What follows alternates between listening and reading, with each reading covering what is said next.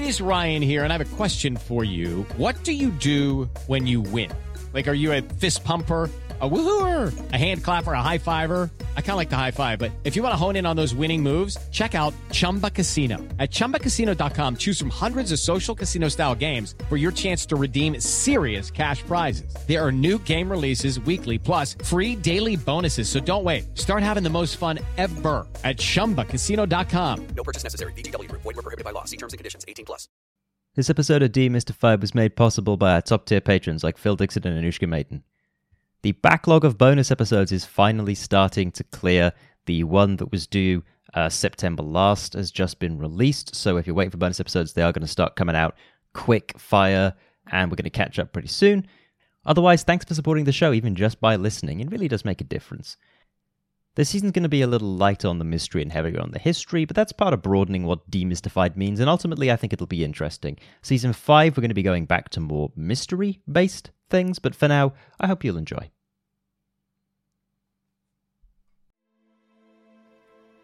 (1897), somewhere in the South Atlantic. Far south as south goes, as a matter of fact. A ship from the unlikeliest of places drifts ever southward, and its expedition is one that hasn't been undertaken in decades. It was whalers of all people who had most recently charted these waters, though that was in the loosest of terms. Here, where the wind never stops roaring and waves can sink ships whole, is a land of desolation.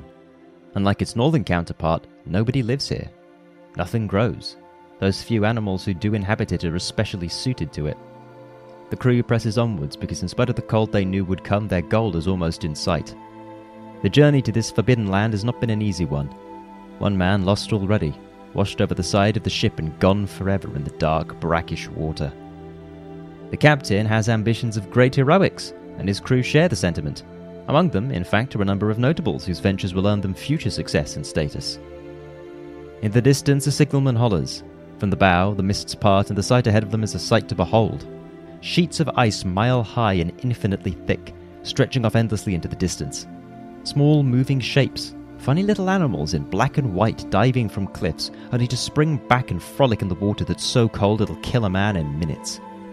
The wind blows hard in the sails as it has done the whole way here, and the further south they've gone, the harder it blows.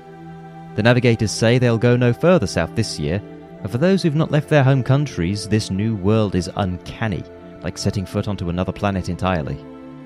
This is Antarctica, the last continent, and they are the first explorers to truly set their sights on delving to its frozen heart in generations. This crew, however, have no idea what they're in for.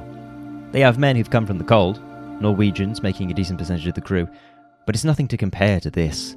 In addition to the cold, the polar night is something that many of these men have only ever heard of. Months of the year where the sun doesn't shine at all, and then the other months where it never sets. Time is not what it seems, and your compass betrays you the closer you get to your goal. That winter was harsh. They hadn't brought what they'd needed to survive, and the men suffered terribly. Scurvy ran rife. They ate all they had and more. Their two leaders became so ill they wrote their wills, and several men just went mad. One of them abandoned their ship, striding across the ice, announcing that he was going to walk his way back home. He recovered. Others were not so lucky. This expedition would have mixed results. A success in the sense that it was they who plumbed the furthest depths of human discovery up until that point, and a failure in that they were underprepared, ill-equipped, and by the skin of their chattering teeth avoided tearing each other to shreds on the ice and bleaching in the bitter wind. But the race had now begun, and the goal was the ultimate prize in exploration, the South Pole. What the Belgian Antarctic expedition unleashed was a frenzied dash for glory, with reasons ranging from staunchly scientific to deeply personal and ambitious. Some went for the sense of adventure. To these people it was outer space, and they were the astronauts, voyages to a land untouched by man since time immemorial. Others went for science, and more than you would think. This new continent could contain anything, any number of plants or animals, and up until now it had been the remit of science fiction to dare to dream what might lie at the southernmost point of the Earth. Many went for personal and national glory. This was, unfortunately, the age of empire, and the bragging rights of planting your flag and claiming things was important to some, even if what you claimed was unusable and that claim unenforceable. And here we run into the crux of this season.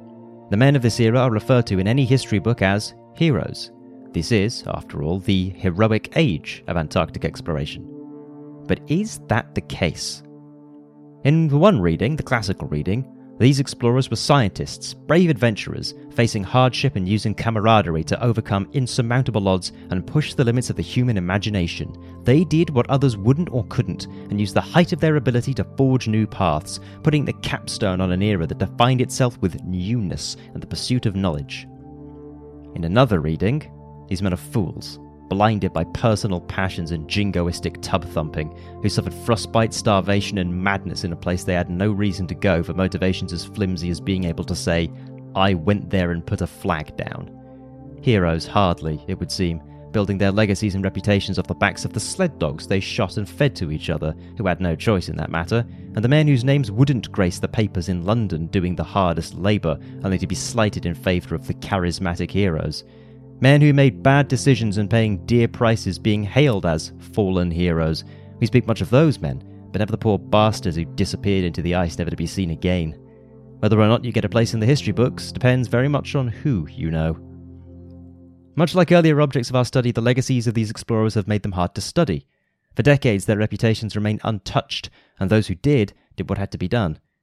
So, now it's up to us to ask whether or not that's so. Was it all worth it, in the end? In Demystified's 4th season, we unpack centuries of build-up in the literal and metaphorical sense, and talk about Antarctica, specifically the so-called heroic age of Antarctic exploration and its mythological heroes.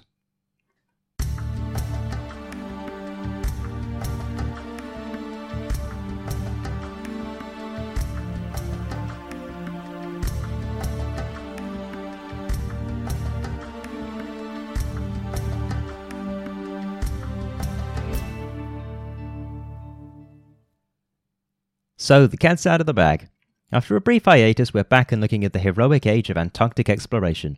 Believe me, that phrase is loaded as all hell, and we will absolutely be getting into specifically what that means and thoroughly demystifying the era, dispelling the myths and misconceptions, and shedding light on some of the pages of this chapter that you might not know about. We will also be talking about the nice sides of things too. Antarctica is as beautiful as it is dangerous, and that shouldn't be ignored. We will also be touching on the environmental side of things later in the season, because you can't talk about what it means to study Antarctica in any major way for the first time without talking about what that means for us today. Y'all know I like to have a lesson for us to learn at the end of these. Let's get down to brass tacks. What is the heroic age of Antarctic exploration? It's the period from, most agree, 1897 to 1922, when a huge surge of exploration of Antarctica happened. After that, we enter what's called the Mechanical Age, and from there we go to the Modern Age. The exploration of Antarctica was slow for reasons we'll get into, not least because until the modern era, nobody lived there. Unlike the Inuit, Yupik, Sami and other associated groups who live in the Arctic Circle from Norway to Canada, nobody lives in the Antarctic, and for good reason, really. Antarctica is inhospitable, and not in a if you know how to work with the place you can live there kind of way like the Arctic Circle. The indigenous inhabitants who live in more traditional modes there have to work hard to ensure their personal safety and security outside of permanent settlements, but you can't live in Antarctica like that. First off, Antarctica isn't connected by land to anything else. It's a separate continent. The indigenous people of the Arctic Circle have and have had contact with people who they could trade with from further south who had access to stuff they didn't. If you live in Antarctica, which has no indigenous inhabitants, you have to bring in everything you need from somewhere else. Moreover, many of those indigenous groups used to travel seasonally, moving with the game to hunt and with weather conditions. Secondly, and on top of that point, Antarctica is, pardon my French, very fucking cold. Nothing grows there. According to the British Antarctic Survey, only 2 flowering plants have been found and no trees or shrubs of any kind live there. Which means the animals are predators, surviving off of fish and each other. There may not be polar bears, but game for hunting is scarce, to say the least, and you can't cut down trees to make houses or find any fresh fruit or vegetables. You could build an igloo, like you can do up north, but that only solves one immediate problem. Moreover, the nature of the cold in Antarctica is on another level entirely. For instance, Antarctica is the windiest place in the world. Its katabatic winds, high-density cold air flowing with the force of gravity, can reach up to and possibly exceeding 200 miles per hour and frequently blow over 100 miles per hour.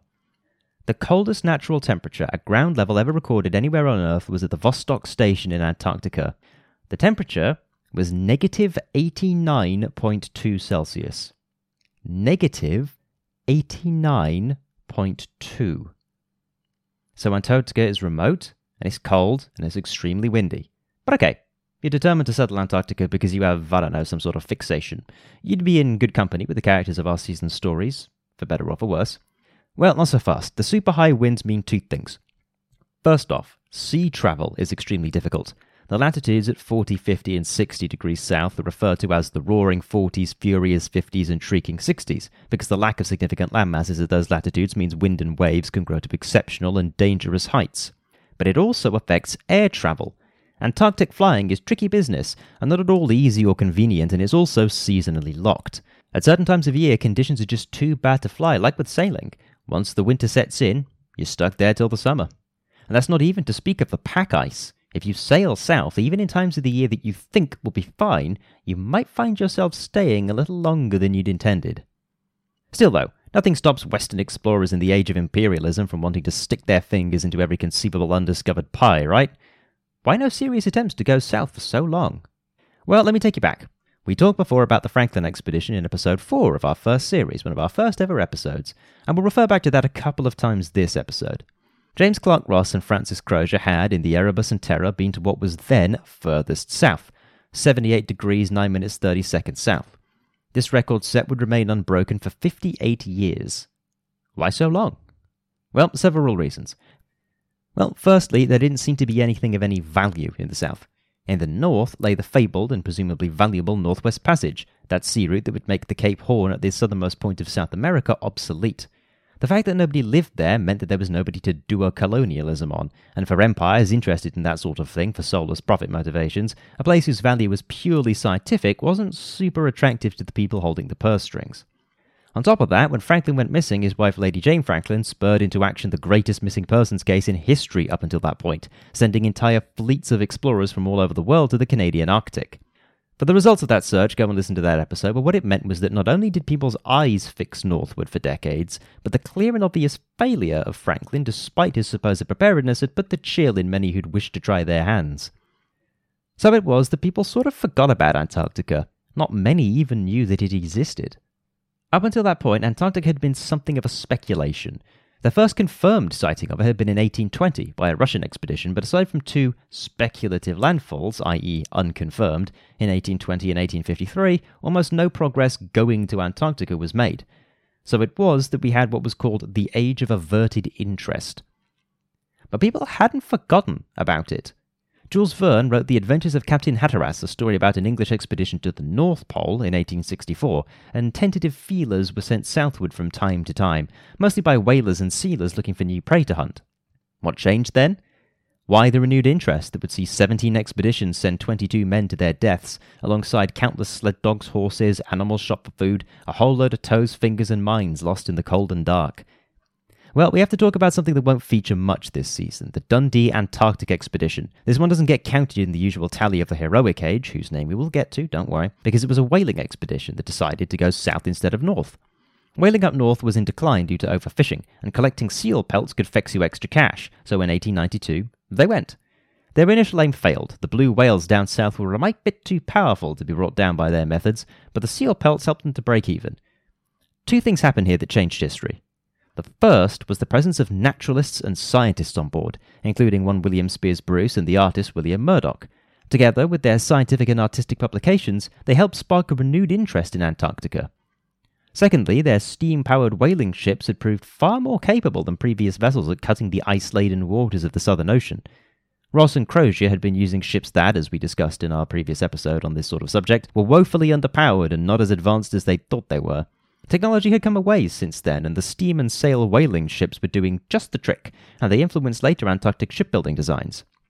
Then, in 1893, a lecture was given at the Royal Geographical Society in London by Dr. John Murray, often called the father of oceanography.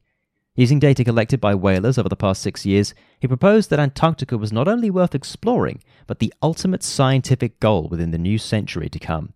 The 1895 6th International Geographical Congress, also in London, passed a general resolution calling on scientific societies throughout the world to promote the cause of Antarctic exploration, quote, in whatever way seemed them most effective, to bring additions to almost every branch of science. The Congress featured Norwegian explorer Karsten Borchgrevink, who had just returned from a whaling expedition during which he had become one of the first people to set foot properly on the Antarctic mainland. During his address, Borchgrevink outlined plans for a full-scale, pioneering Antarctic expedition to be based at Cape Adare. This conference would set the tone for the next 30 years and come to define much of what would follow. In 1897, the Belgian Geographical Society launched its expedition, the subject of today's episode, and the heroic age of Antarctic exploration had officially begun. There's that name again. It's so loaded and sounds very specific. Why the heroic age? Well, the name refers to a couple of things, I suppose, and is the one we'll generally be using because it's the one that's generally used by historians when referring to this period of history in relation to Antarctic exploration, but it has more to do with society and literature than history, to be frank. The general reason it's called the heroic age is because the expeditions launched to go south and those who achieved such goals as reaching the South Pole were done well before significant technological leaps of the 1920s and 30s would make later exploration far easier. For instance, the ships that went on these expeditions had steam engines, but they also had sails and masts. The cause of scurvy being vitamin C deficiency wouldn't be confirmed until around 1928, and wireless radio had only just been invented in 1895 and was in its infancy. For the purposes of travel, supply, communication, keeping warm and sheltered, and all the facets of exploring, the people who went on these expeditions were fighting uphill battles that later generations, in parts because of their efforts, wouldn't face. In addition, they were facing totally uncharted territory. The people mapping it, explorers from Europe, often rightly mocked for their staunch refusal to listen to indigenous people, getting them killed in easily preventable ways. In Antarctica, there was nobody to speak to for advice, although we will visit that later, as for a certain overachieving Norwegian manages to circumvent this general trend. We'll touch on the end of the heroic age in the final episode of this season, but I think we should start by paraphrasing a line from Tom Griffith's work, Slicing the Silence, Voyaging to Antarctica. The heroic age was anachronistic before it had even begun. It encapsulated the apogee of the virtues of the Victorian and Edwardian eras, manliness, determination, and doing things the right way, with romantic but flawed heroes as easily recognizable central figures reaching for abstract goals. For new nations like Norway and Australia, it was a way of proving ground to test their mettle, and it was one of the last things that European powers would work together on before violently blowing each other up in the First World War. As not to say that the heroic age didn't have heroes, and as we'll see throughout this season, there were certainly individuals who behaved in heroic ways and achieved things nobody would have believed possible, but that is to say that using the term heroic age, we aren't necessarily lionizing these figures, and we will be looking into all the places they went wrong. This is demystified, and we get our hands dirty in the inner workings of history. As I've mentioned several times already, we will be taking a look at the mistreatment of sled dogs, so get ready for that. So, the heroic age is generally considered to encapsulate 17 expeditions from a variety of countries: the UK, Norway, Belgium, Germany, Australia and New Zealand, Japan, Sweden and France, between the years 1897, the Belgica expedition, and 1922, the final expedition of Ernest Shackleton. We're going to be looking at 6 in particular this season that I believe are important to examine for various reasons. The first expedition, the 2 competing pole expeditions, 2 of the forgotten expeditions and why they were forgotten, and one of the most famous survival stories of all time. The period is absolutely chock full of people and ideas that will need demystifying. Names like Scott, Amundsen and Shackleton will bring something up in most people's minds, but why is it you've never heard of Nobu Shirase, the Japanese explorer, or the Australian expedition that produced so much research it was still being compiled 30 years later? But let's get right down to it. Set the scene. The year is 1896, and the place is Belgium. Yep, with the Norwegians and British setting records north and south throughout the centuries, it's the Belgians who kicked things off in a major way, though truth be told others were already making their plans too. The key man here is Adrien Victor Joseph de Gerlache de Gomery, or just Adrien de Gerlache. He's a captain in the Belgian Navy because, reminder, Belgium was also a colonial power at the time, who had recently been turned down for a trip to the Congo and wanted to make his name as an explorer. He got his start working as a cabin boy on ocean liners and after narrowly avoiding getting an engineering degree, joined the Belgian Navy at the age of 20. He'd been fairly widely travelled initially, heading around the world, but grew bored in his post ferrying people across the English Channel, and so he tried to sell himself as an explorer. So, hearing about renewed interest in going south, he proposed his plan to head for Antarctica to the Royal Geographical Society of Belgium, the SRBG, in 1894, 1 year before the big conference. Remember, some of these wheels are already in motion. The first step in this plan is getting a ship. Remember how whaling ships are uniquely good at this kind of thing? Well, with funds raised by the SRBG, de Gerlache buys the Patria from Norwegian whalers, refits her with some fancy new science upgrades, and renames her the Belgica. In terms of the crew, de Gerlache takes the rather interesting step of going far afield in terms of recruitment. We'll see an interesting divide this season of those who pick crews entirely for nationalistic reasons, i.e., for he himself has said it, and it's clearly to his credit, that he is an Englishman, versus those who take on board the expertise of a variety of backgrounds. The expedition was state-sponsored. De Gerlache and the SRPG got some of the funding, but the Belgian government pitched in 2 large subsidies, so this is also sort of iffy in that sense. The crew was, as stated, from a variety of places. You had de Gerlache and Georges Lecointe, the other Belgian, as commander overall and captain respectively, Roald Amundsen, because of course, as first mate, American Henry Cook as surgeon, who would later claim, though much disputed, to be the first man to reach the North Pole, scientists from Poland and Romania, able seafarers from Norway, and a singular Frenchman. To note, there were Belgian scientists and sailors and people working multiple roles, but to give the whole manifest right now would be way too extensive. In total, 23 men departed from Antwerp on the 16th of August 1897, though the journey southward would be interesting, to say the least. Second side note, one must remember that in Antarctica, July-August is midwinter, because hemispheres, so they're sailing in what is the summer in the northern hemisphere, hoping to reach the south by the start of spring.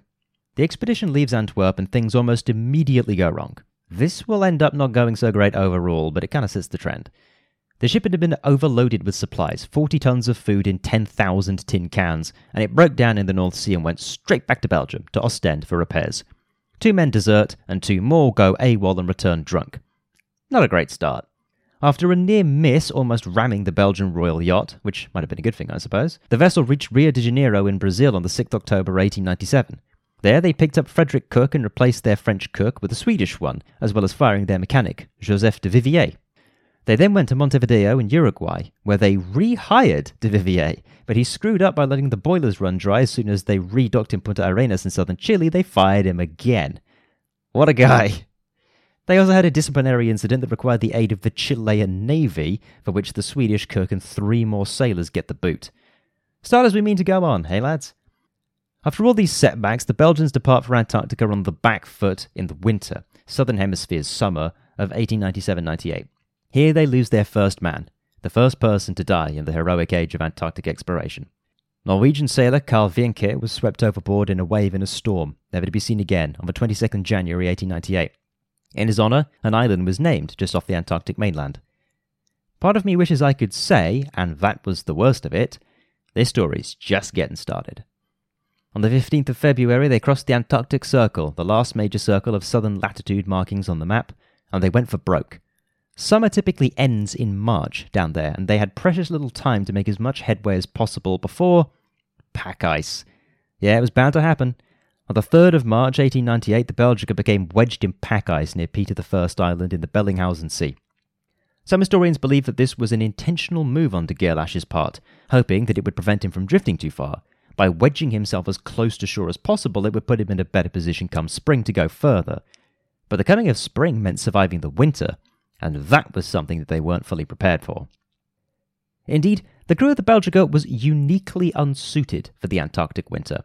First off, despite being undermanned compared to what they'd planned for, I count in my head at least 6 people ditched before they got here and 1 person lost. They still didn't have enough warm clothes for every man on board. This meant sharing, and a smaller roster of men who could work in the cold. They did manage to improvise some more clothes from things they brought, but that was a stopgap. The food they brought ran out sooner than expected, and what they did have was monotonous to consume. They put a lot of chips on the canned food roulette disc, much like Franklin had, and though they weren't similarly cursed with lead poisoning or botulism, they did get bored very quickly with the lack of variety. And here the biggest problem starts to sink in, the mental factor.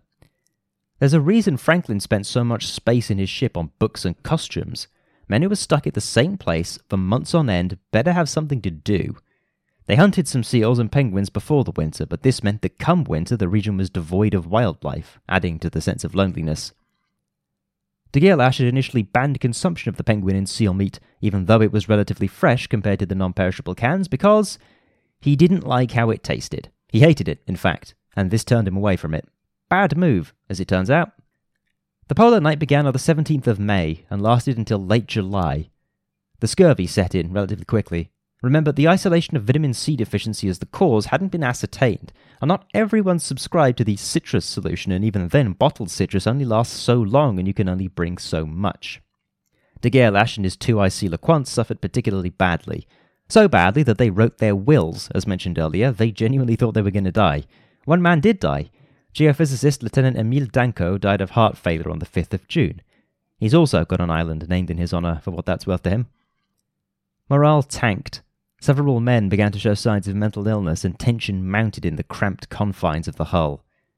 According to one account, which I couldn't find multiple sources for, one man lost his mind, hopped the gunwale onto the ice, and declared his intention to walk back to Belgium.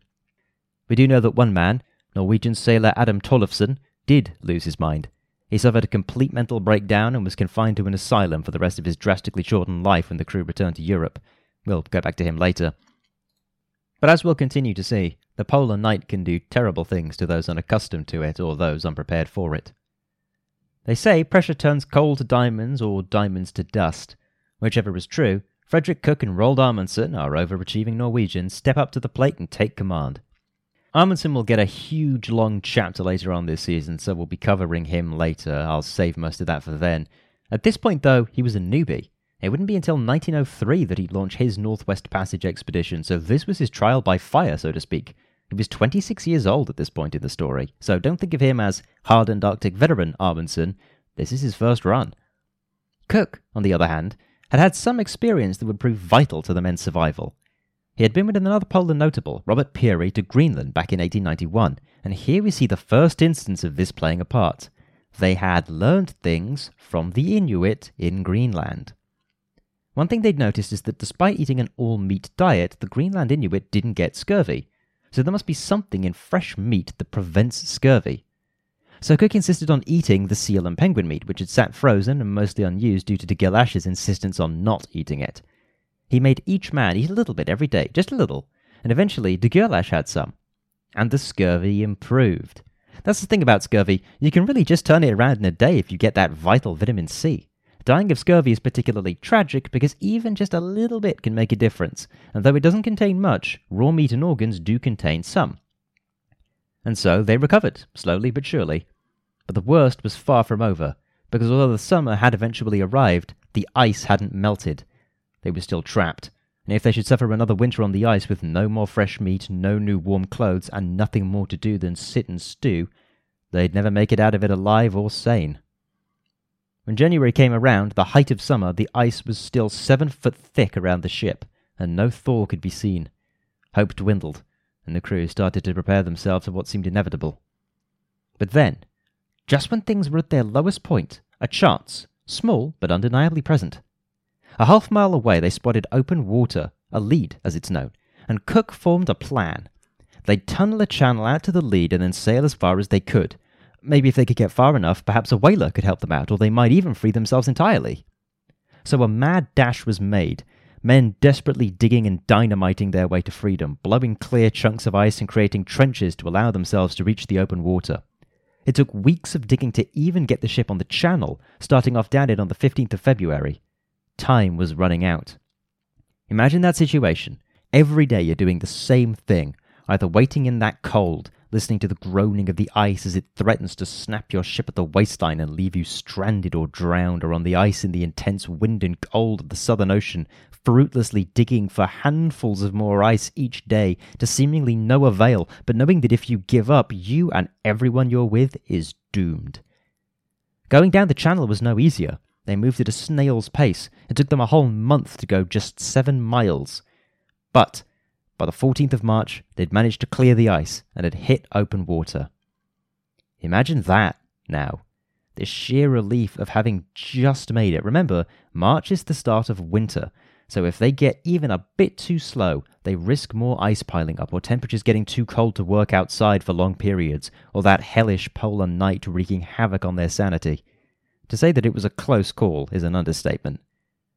They sailed back home and lost no more men, aside from the man who ended up in the mental hospital, but again, we'll return to him.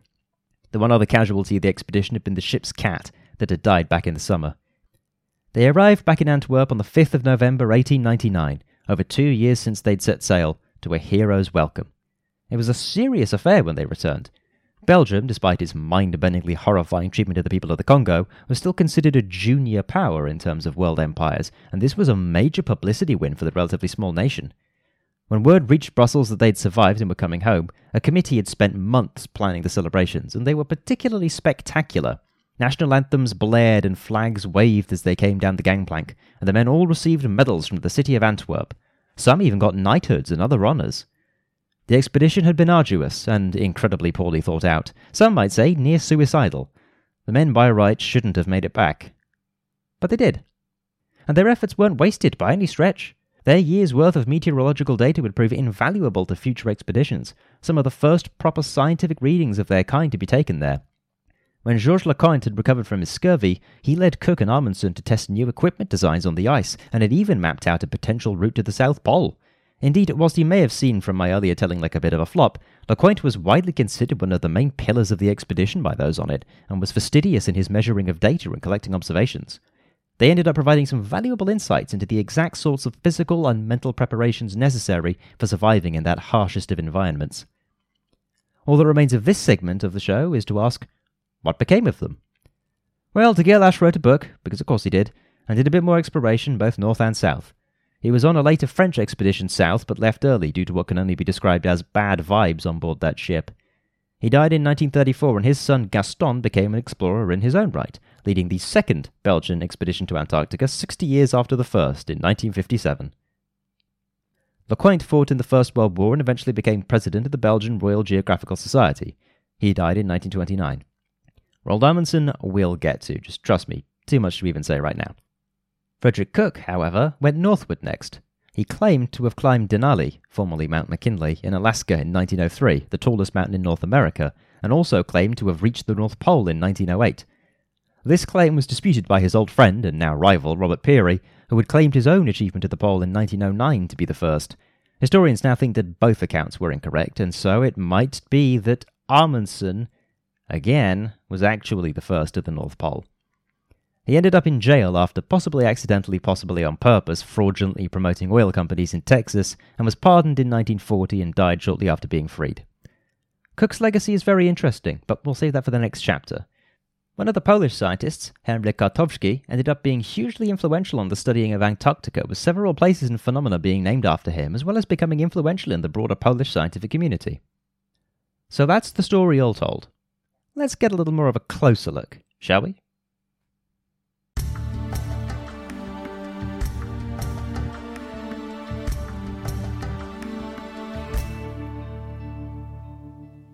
Let's get to the demystifying of the Belgica expedition of 1897, the first of the heroic age. Sets the tone well, eh? Several men fired before we even reached the Southern Ocean, including that fastidious mechanic who got fired, rehired, and then fired again. One man washed overboard and another lost to the conditions, the near loss of the whole expedition due to pack ice and scurvy, and several instances of polar madness, including one that was permanent. In spite of that, though, this was the one that lit the fire under the asses of every other major polar explorer, showing that it wasn't just the North that was worth exploring. Let's start with the planning and preparation of the expedition. How should we view it? Well, in terms of preparation, some legwork seems to have been done, but not enough.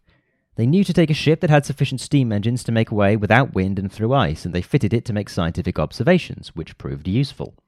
In terms of provisions, a less glowing review. Canned food is good and all, but variety in your diet is a big part of general mental health, and as we've seen, mental health is 9/10 of this sort of thing. They didn't have enough warm clothes for all the men. In the Antarctic. On a ship where they had fewer men than they had intended to sail with. They didn't have enough warm clothes. It almost seems impossible to manage it, but here we are. That's how underprepared they were, or rather, that's the fact that many of its principals weren't super well versed in polar exploration. De Gerlache had wanted to go to the Congo, and if he'd had his way, he'd be cruising on a riverboat committing genocide for rubber and ivory, but that didn't happen, and he went south instead. I haven't enough free time to dig into his reasons for choosing south, but from my reading thus far, it does seem that he had a decently inquisitive mind. Indeed, the scientific legitimacy of this expedition ended up being borne out, which is better than some of our later ones can say. We also see the influence of personality on small-scale events like this. In general, I think that great man history, the idea that certain people are destined for greatness, is stupid. It's dumb. Great man history sucks. But on something like a polar expedition, especially in this heroic age where personalities make a lot of difference, individuals do influence the outcome. Let's start with Digalash. He seems to have been a fine enough leader, at least in terms of laying down the law and keeping people together, but he doesn't seem to have won an appraisal to have known what he was getting himself into. He did take a cosmopolitan team of people from around the world and a variety of backgrounds and experiences. Smart move. Shows that he perhaps knew that he didn't know everything. He also, however, failed to bring enough warm clothes, overloaded his vessel with supplies that ended up not sufficing, and refused, against the advice of a man who had been to the Arctic before, to eat the fresh meat because he didn't like how it tasted. LeQuant provided much-needed scientific edge to things, insofar as the appraisal of the other crew members, like Amundsen, were concerned. This is important because outside of the science, we have to look at the reasons for why one goes to Antarctica in this age, and beyond science, they're kinda dumb. Not at all hard to understand. Mind, like I myself am someone who wants to see as much of the world as possible. I love travelling to new places. To that end, to have the opportunity to go where no one had gone before is a dream come true. But you also have to consider that you pay for that. And you pay for it with every sailor who's been washed overboard, or who gets a heart attack, or who loses their mind, or who gets scurvy or frostbite. We have to acknowledge that on the one hand they did sign up willingly, but on the other hand they couldn't have known all of the risks, especially for first-timers. If you're the commander of this expedition and you're leading men into a place where there's a very real chance they won't come back, you'd better have a good reason. Not that we don't understand their motivations, more that under the light of modern context, some of them look kind of stupid. Again, we'll cover Amundsen later on, it just helps to keep things neat and save time for me talking about him right now. But the guy I want to get to is Frederick Cook. What's his legacy here? Well, he plants a seed that will be the saviour of some and the downfall of others. How we learn from these experiences and these expeditions going forward. Compared to the others on this expedition, Cook was no spring chicken. He'd been to the Arctic before and faced hardships there. He'd done something that others hadn't. He'd learnt. He had spent time with the Inuit in Greenland and learned from them what to do in these life or death situations. It was Cook who suggested eating the seal and the penguin, because he'd asked the Inuit what they ate and they'd told him. Seal, amongst other things. He was also the one who spearheaded the plan to get them out of the ice. This isn't to downplay the role of the others, but in all of my research and reading, he comes up as the guy who knows what he's doing, and it seems to be that at every turn in his earlier career, whether from the Inuit or other explorers or his own experience, he learns. That keeps him and everyone else alive when everything's falling to shit. And who is Cook travelling with? Roald Amundsen, who becomes the poster boy for learning from the Inuit being beneficial in a later polar voyage? Roald Amundsen. If you want to get fit quick, by the way, do a push-up every time I say Roald Amundsen this season. The point is that some pick up on this, the passing of knowledge that can only be earned in one way. Others don't. They rely on established wisdom, what tradition and history dictates, or rely on technology to do the heavy lifting. As we discussed with the naming of this period, the heroic age, and the next is the mechanical age, I'll let you figure out just how well relying on mechanics goes here. But we also said we'd cover the people who don't get into the history books, so let's take a moment to remember them. My nomination for the focus of this episode is Adam Tollefsen, the man who died in an asylum shortly after they returned to Belgium. He didn't get to enjoy the fanfare, or the medals. Wouldn't have meant much to him when he was told his name was written in the book of the city of Antwerp. Tollefsen had been one of the more experienced men on the ship, having been to the Arctic before. But he started getting paranoid of everyone that winter, jumping at shadows, hearing his crewmates whisper about him in every sound. He forgot how he even got on board, and his friends soon became worried about him. He started writing and posting letters to someone called Agnes. By posting, I mean he shoved them in a snowbound that looked like a mailbox. And to keep his spirit up, his shipmates removed them and would say they've been sent. Eventually, they couldn't trust him to do ship's work. They were too afraid about him holding a boat knife and giving them sideways glances. Tollefsen wasn't the only one to suffer fits of psychosis or other mental ailments that winter, but his was the worst, and he didn't recover. Mental health problems plague those who spend too long in the Antarctic today, and form the basis of the film, based on a book, The Thing, which I'd highly recommend, not just because it's good, but to get a sense of the bleakness and the cold, and the paranoia and the tension that can exist in that situation. To sum up the whole thing, I'll quote Frederick Cook himself as referenced in Julian Sancton's Madhouse at the End of the Earth. Quote, "The long night, with its potential capacity for tragedy, makes a madhouse of every polar camp. Here, men love and hate each other in a passion which defies description. Murder, suicide, starvation, insanity, icy death, and all the acts of the devil become regular mental pictures. End quote. Put a pin in that for later this season. But to get back to the expedition, how do we appraise it? And what do we think of the heroic age so far compared to one's expectations? Well, I'm guessing you didn't expect it to be the Belgians who set things off. If you know this period, you probably know Scott Amundsen and Shackleton. We will cover all three, but we'll also go further afield. And I wanted to emphasize off the bat that this wasn't just a handful of extremely seafaring, wealthy nations that wanted to go to Antarctica. As I said before, Japan was even in on the action. But Japan was a colonial power, and this was a time when empire was a serious thing. When I mention Norway, at this time it's part of the Kingdom of Sweden-Norway, and wouldn't become independent until 1905, partway during our story. Hell, even Japan wouldn't be far from having its own imperial horror story of Korean and Chinese human rights violations. Antarctic exploration isn't colonial in the sense that the exploration of the New World was, but that same mindset is in the heads of a lot of these people. You do this, amongst other reasons, for king and country. When de Gerlache returns to Belgium, what's the reception? Flags flying in every window, the national anthem blaring from the bandstand. He's given the Order of Leopold award. Nationalism is a part of the heroic age of Antarctic exploration, whether or not it played a significant role in the actual events taking place on the ice. On from that, why don't we know more about the Belgica expedition? Well, I wager firstly it didn't go super well. Despite the scientific discoveries and the paving the way for future expeditions in terms of expectation and preparedness, they didn't make landfall on Antarctica, they didn't set any major records, and other than the marked achievement for Belgium, some of those on board, you know who, were left hungry for more. Secondly, nationalism. As we'll see later on, when the British fail at something, they get every front page in every history book. When the Japanese succeed at their goals, nobody remembers them. Doesn't take a genius to work out one of the reasons why. You could chalk it up to publicity and the reception of the audiences back home, which was a factor, but it's undeniable that history favours not the winners, but those who get their stories told. And as we said right at the beginning, it's about who you know. British explorers knew better people for getting their stories in the books, and the British Empire was great for getting books of British heroes onto shelves. Belgian heroes don't sell so well. Can we learn a lesson from this expedition, and about Antarctica? Well, I do hope that despite the hardships the Belgica faced, I haven't scared you off Antarctica. It's going to be grim pretty much every episode in some aspect, but it is a truly unique and beautiful land that has an innate something that you can't find anywhere else. We'll touch on environmentalism later on in this season, but for now, just remember that there was a reason that they all wanted to go and see it for themselves. As for a lesson, I think one could say that being prepared is its own reward. If I choose that as a lesson for this, I'll need to be real selective later on, because you could save this for all of them. How about Eisenhower? Plans are useless, planning is indispensable. There were a lot of factors that a guy like de Gerlache couldn't have foreseen, but should that have precluded him from going altogether? He ended up forging a generational legacy of exploration, so it worked out alright for him in the end, but it also so nearly didn't. Is that an endorsement of taking risk for reward, or a cautionary tale?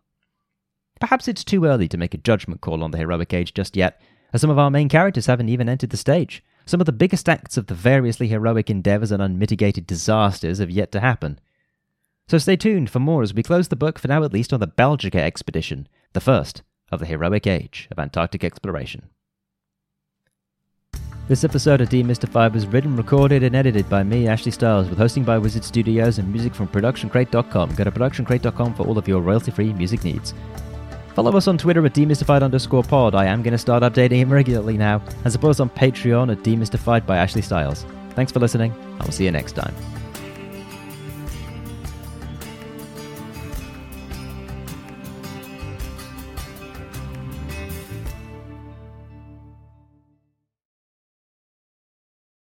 It's time for today's Lucky Land horoscope with Victoria Cash. Life's gotten mundane, so shake up the daily routine and be adventurous with a trip to Lucky Land. You know what they say, your chance to win starts with a spin. So go to LuckyLandSlots.com to play over 100 social casino-style games for free for your chance to redeem some serious prizes. Get lucky today at LuckyLandSlots.com. Available to players in the U.S., excluding Washington and Michigan. No purchase necessary. VGW Group. Void where prohibited by law. 18+. Terms and conditions apply.